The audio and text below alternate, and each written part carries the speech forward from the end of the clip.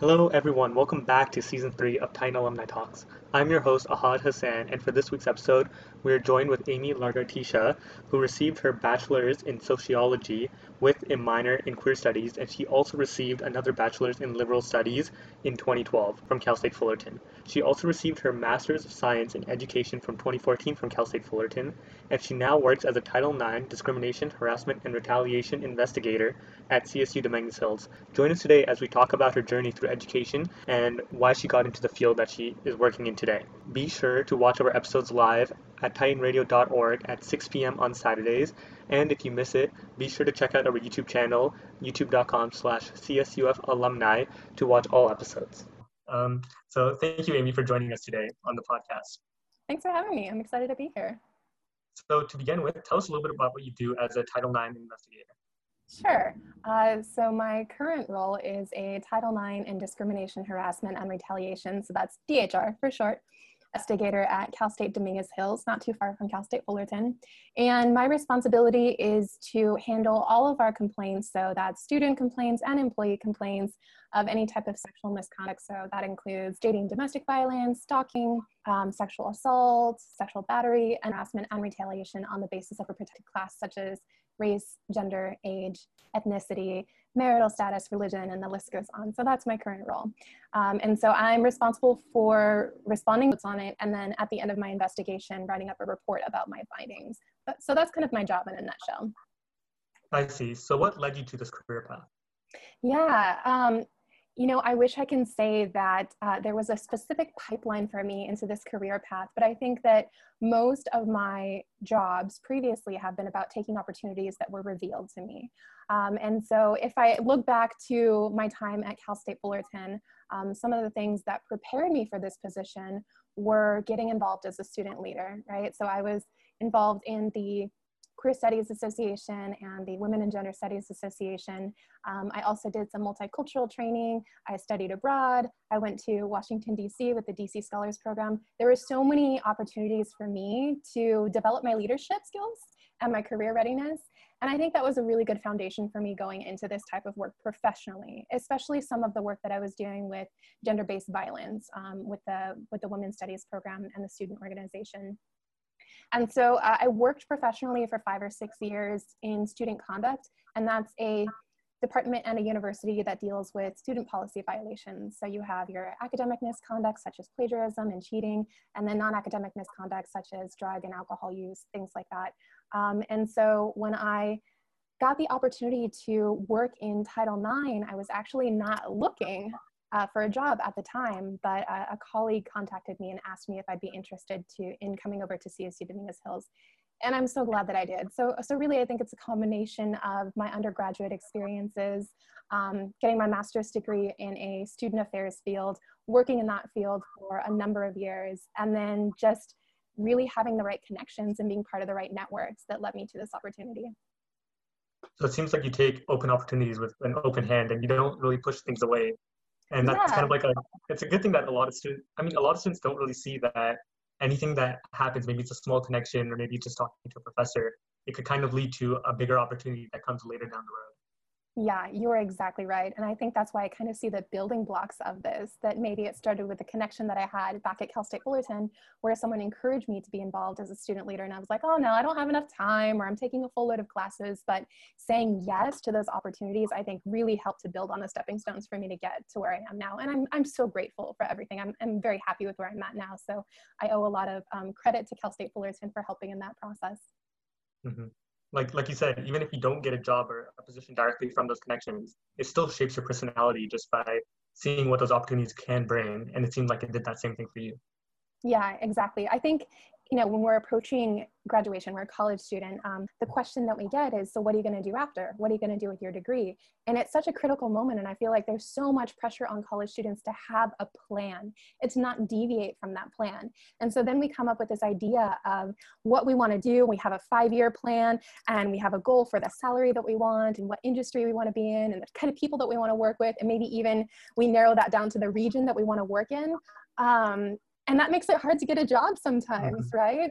And so I think there's incredible value in saying yes to experiences that come up. And throughout my career, that's that's what I've done to get where I am now. So for all the students who are out there listening, I encourage you to look for those opportunities, right? To position yourself in places where you're going to meet people who might open doors for you, and to not be scared to take those chances, because some of that is kind of unknown, or it's risky, right? Like, you know, is this going to end up contributing to my career in the future? Is it going to mean that I'm making more money or I have more opportunities? But you're never going to know until you step your foot inside that door and you see what happens. So I definitely encourage that. As long as it's not a negative opportunity, then even if it's like a side lateral opportunity, there's a lot of benefit just being put in a new environment. Even let's say the salary was the same, or even if the work was very similar, maybe it's just like a small location change or just meeting new people through the work. It makes a huge difference over time when instead of just working at one place for many years, you're able to experience a broad diversity of people. Yeah, you're exactly right. And I think even some of those experiences that turn out to be negative, that there's a learning lesson in that too. So there's positions out there where there's not a lot of resources and you're asked to wear multiple hats, have multiple roles in the position. And that in itself, even though it's tiring work, it's an experience, it's a growing experience. And so I think for me, that's really contributed to my professional development and my career. I see. And it also seems like you have a huge background working with underrepresented minorities ever since you were at Cal State Fullerton. So can you tell me a little bit about what stemmed from that, or how you got into that position and how it's led to what you're doing right now? Sure. So when I started attending Cal State Fullerton, I was in a position where I wasn't getting enough out of the college experience. And so I was looking for something more meaningful. I needed a stronger connection to the campus community, and I was having a hard time finding it. I was a first-generation college student and a transfer student, so I kind of took a non-traditional path to Cal State Fullerton. And when I got there, I had these big expectations for what being at a state university meant. And I realized that some of that work I had to take on myself in terms of making connections and getting involved in opportunities. And so I kind of did, it was almost like I was at Costco and I was sampling all the food, which is something we can't do during COVID times, but I went to every student services unit and I talked to them. I talked about the programs and the opportunities that they had and how I can get involved. And I tried a lot of things on, and I liked some things and I didn't like other things. And I think what really got me into multicultural education and competence is I took a sociology class, and I remember that I went to, it was the Undergraduate Advising Center, I think, and I said, I need a class that's going to change my life. Like, please just give me something that's really going to challenge me and open my eyes. And it was a sociology class, and I think it was something like Afro-ethnic studies. And so I took that class, and it really just opened the door for me in terms of learning more about diversity and inclusion. And it gave me something to be passionate about too, which helped me get that experience that I wanted, that meaningful experience in college. And so, I mean, at this point, this is over 10 years ago, but I got involved in the Embrace program, which was from the Multicultural Leadership Center. And so I thought that was an incredibly impactful experience. And from there, I just started collecting as many involvement experiences as I can. And so then I went on to get involved in some of the student organizations that were identity-based organizations and do some advocacy work. And eventually that led me into my grad program for the Master's in Higher Ed. And what I loved about that program is that there was a strong emphasis in social justice and advocacy. So that really has been a theme for me that's woven throughout my education, my career, and my professional interests. And I'm so glad that I was able to find that passion through Cal State Fullerton. And that kind of reminds me of a quote where it said that the sciences give you the length to live longer, but the arts give you the reason to live. Yeah. So I feel like it ties into that, where you're finding something that maybe a lot of students feel that it may not be the best paying, but it is self-fulfilling, and you feel like you're doing something proper or something impactful with your career and with your life. Right. I mean, let's be real. We all need to get paid. We all deserve a fair salary. Yeah. But being able to do something that you love and being able to have the life that you want is just, it's such a gift. Yeah, I agree with that. So you've been in college for quite a bit of time, with you getting your double bachelor's and then also getting your master's. And as you mentioned before, you were a transfer student from Mount SAC. So because of that, why is it so important for you to stay in education for this long when most people, they might only spend 4 years, or if they get done early, they might only spend 3 years in university? Mm-hmm. Yeah, I'm a big advocate for taking as much time as you need in university, especially if financial aid supports it, because I think that it's such a good place to be. There's so much to learn there. And even now I wish that I can go back and take classes that I would have never thought to take, like anthropology and economics and history classes, even though I hated them at the time. So I'm really grateful that I got to spend as much time in college as I did. By the time I graduated, it had been 8 years in college. So I was ready to go into the working field. But also that was just such an incredible foundation for me to grow and learn and be ready to go out into the working field. And I think I really needed those extra 2 years to really dig my heels into some of the things that I was passionate about and to clarify my values, and to kind of have a better direction of where I was headed. But for me, I chose to continue working in education. I chose a career in education because I wanted to give back to my community. I received so much value from going to college, and so many amazing connections and networks and resources that I would have never had access to. And I wouldn't have even known to look for them if I didn't go to college. And so I wanted to give back to the community in the same way that it gave back to me, in terms of helping me find my passion, educating me in cultural competency, diversity, and inclusion, giving me a place that I felt a sense of belonging in, and just helping me create this wonderful network and story that I've been able to tell in my time working as a student affairs professional and as an educational leader. So yeah, I honestly couldn't imagine working in any other fields. Mm-hmm. And a lot of people like to say that a college education, you can get it online nowadays or even on YouTube. Right. But college is much more than just the education itself. There are the connections that you can build with not just the students, but professors and alumni. Exactly. Where it ties back to what we said in the beginning, where it kind of it leads to those new opportunities and those new doors being opened, that even if you don't find a job right after, it's still someone you can talk to years Mm-hmm. later on about any issues you might have or problems or just advice that you would like to get from them. Yeah, you're exactly right. I mean, I remember being a commuter student and living off campus, and the only thing I did was go to classes, go to work, and then go home. That was my life. And my GPA wasn't that great. And I didn't have a lot of direction, wasn't sure where I was going. But spending more time on campus and getting involved and nurturing those connections and those relationships was incredibly valuable to me. So I completely agree. Yeah.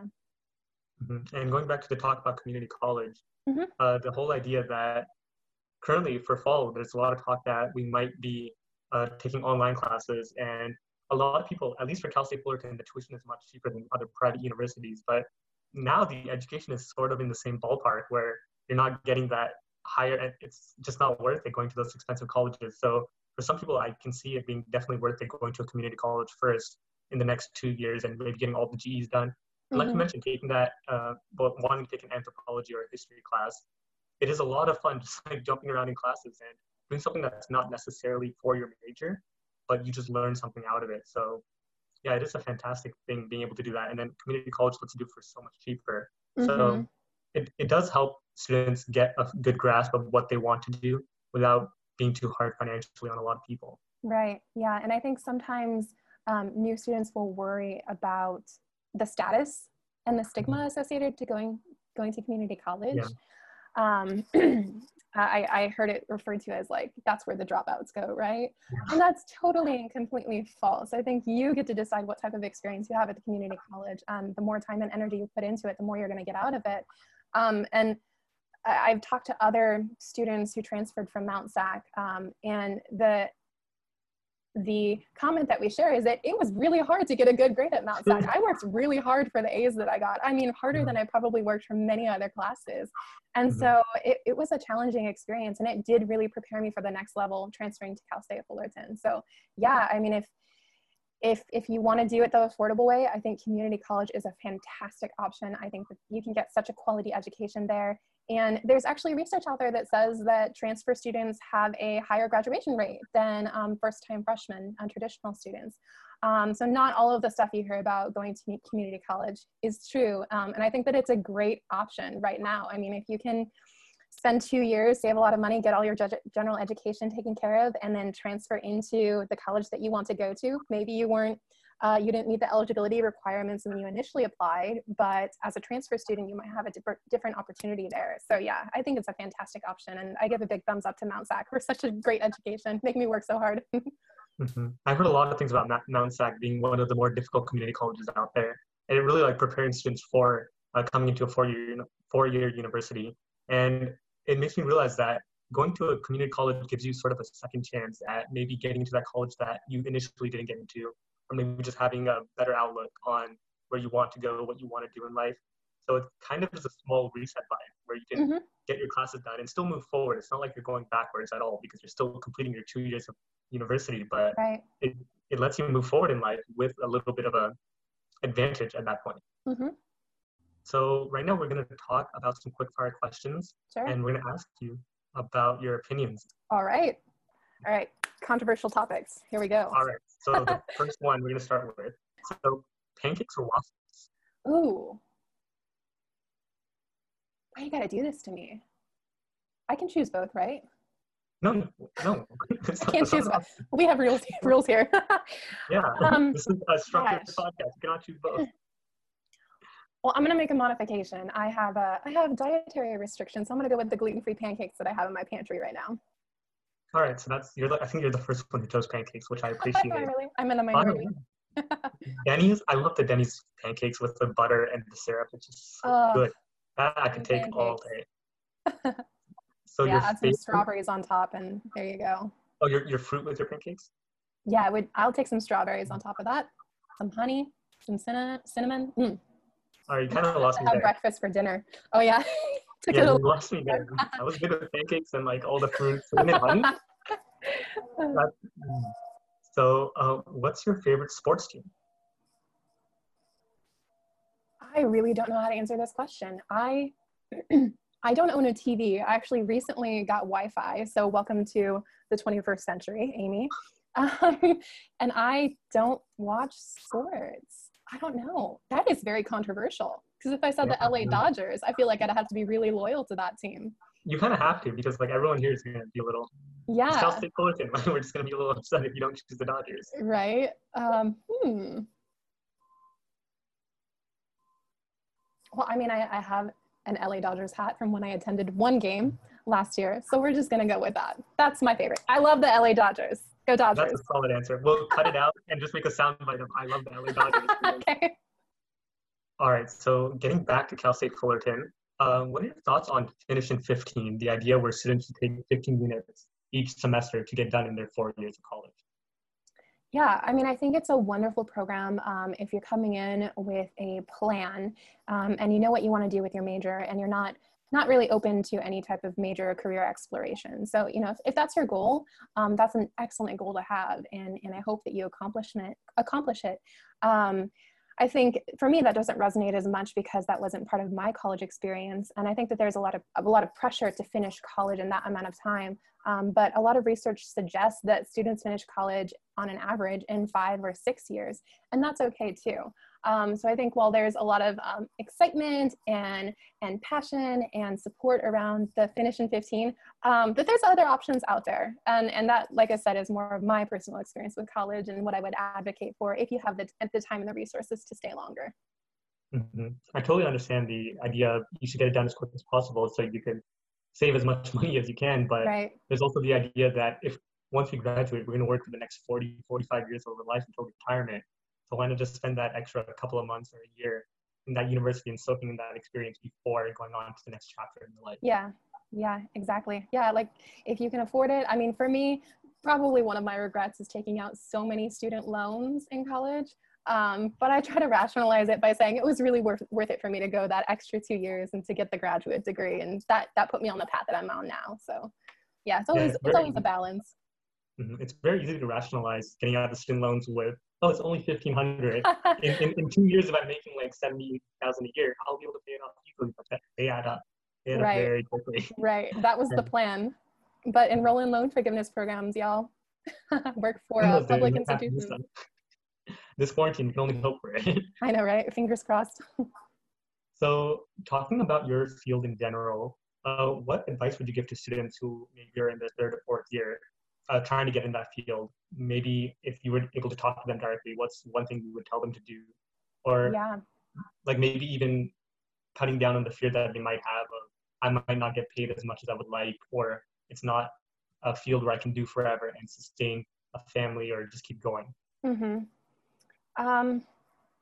So I think my first reaction is to email me. Email me if you want to work in Title IX and DHR, because I don't think that there is a pipeline that exists for students to start at the undergraduate level and move them up into positions that I'm in as an investigator. And so I think that it's kind of it feels like it's a small department. It feels like it's a small unit of the university. And when I get together with other Title IX officers or investigators at other CSUs, it very much does feel like it's a small community. And so if you're interested, make connections, email me. I can connect you to someone else. We can get you going with some type of like training, or you can listen to a podcast or do some research.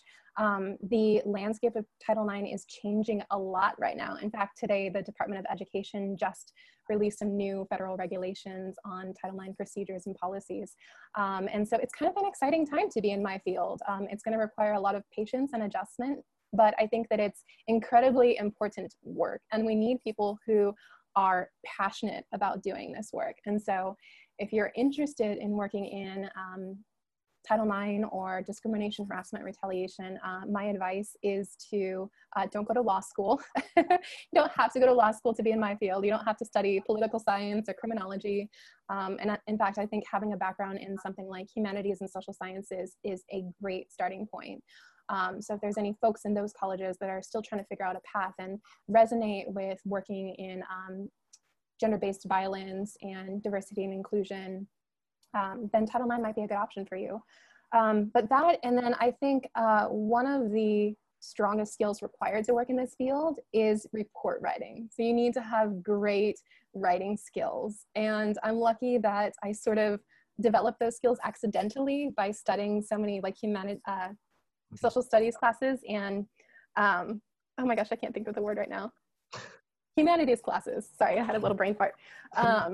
But by studying so many of these classes, I really learned how to write strong reports, strong papers. I learned a lot about critical thinking, communication, interpersonal relationships, and those are all skills that I use all the time in my job. So I would say that those skills are pretty important.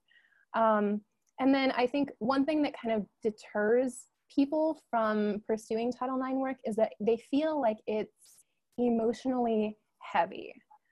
That it's really difficult work. And I would say that some people in our field do feel emotionally burdened by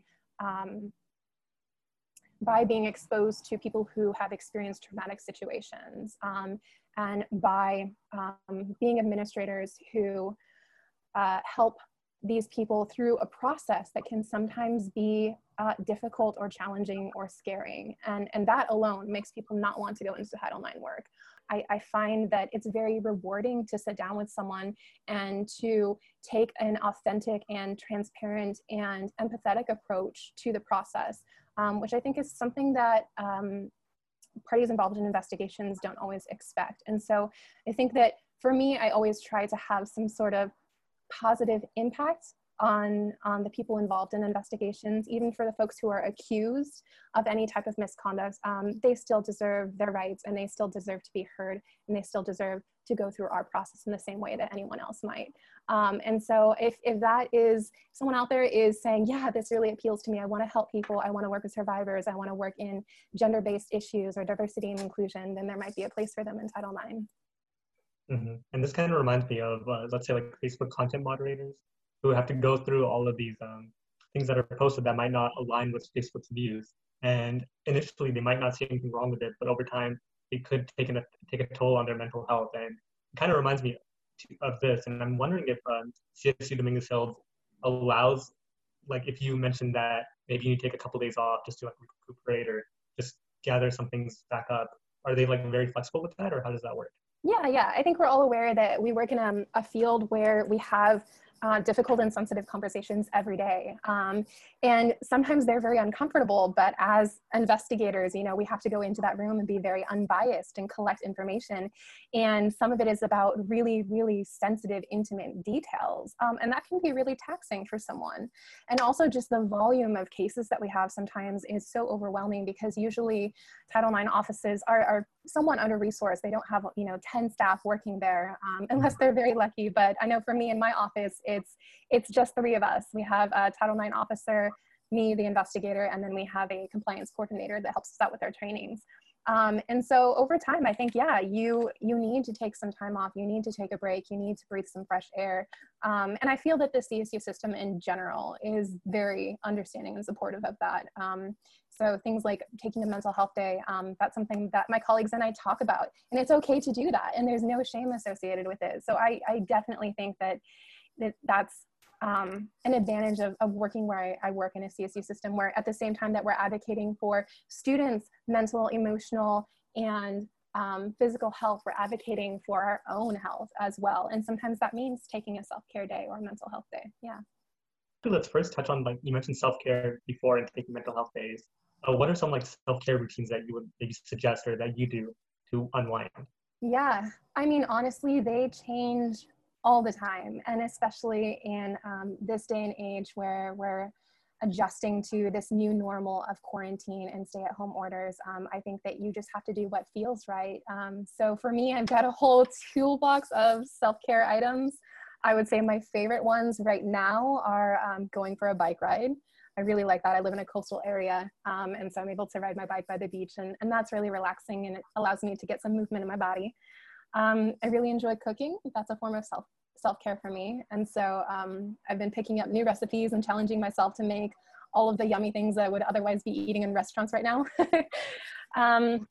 What else? And sleep, honestly, just sleeping as much as I can, getting a restful night's sleep. And yeah, nothing like bringing you into the present, like doing 30 burpees. Trust me, on that 30th burpee, you're not going to be thinking about anything else but getting through that exercise. So I completely agree.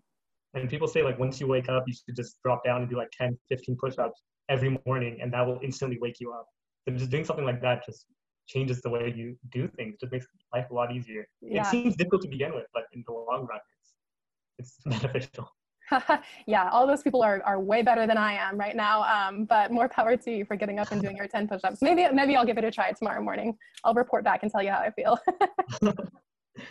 So to end it off, I would like to know some bits of advice, since you do work a lot in higher education, and since you spent a lot of time in university as a student, you kind of have seen both sides of the coin, where you can see how students maybe react during finals time, like we're going through right now, or maybe as a student understanding the struggles that we go through. So is there any bits of advice that you've seen from your end that you hope more students would know?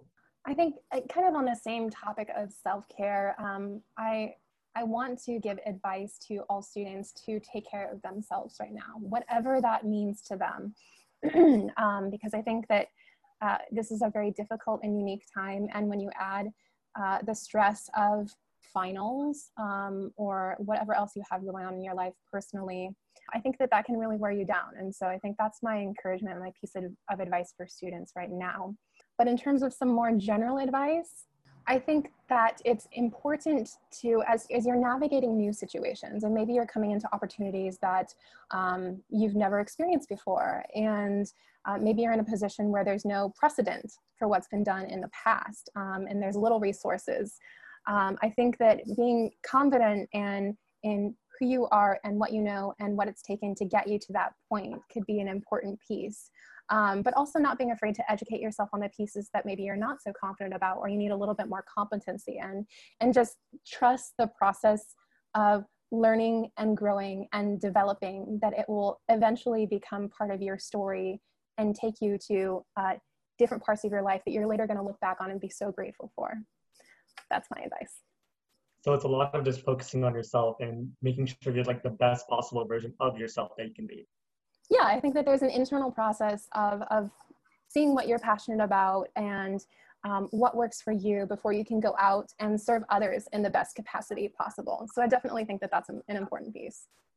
It was so great to have you and just get that information, because like I think you're the alumni who's been the longest in school, like with all your bachelor's and then your master's and your community college experience. So it's just kind of interesting just to see your process of doing all of that. And Yeah. that's fantastic. Thank you. Thank you so much. I feel very proud that I work in the CSU system, that I spent so many years there as a student, and now I'm giving back as a professional. So it's really good to be part of this network. Yeah, again, thank you so much for joining. I really do appreciate it. Yeah, thanks for chatting with me. I hope you have a good day and you take care of yourself and you stay healthy. All right, will do. You too. Thanks. See ya.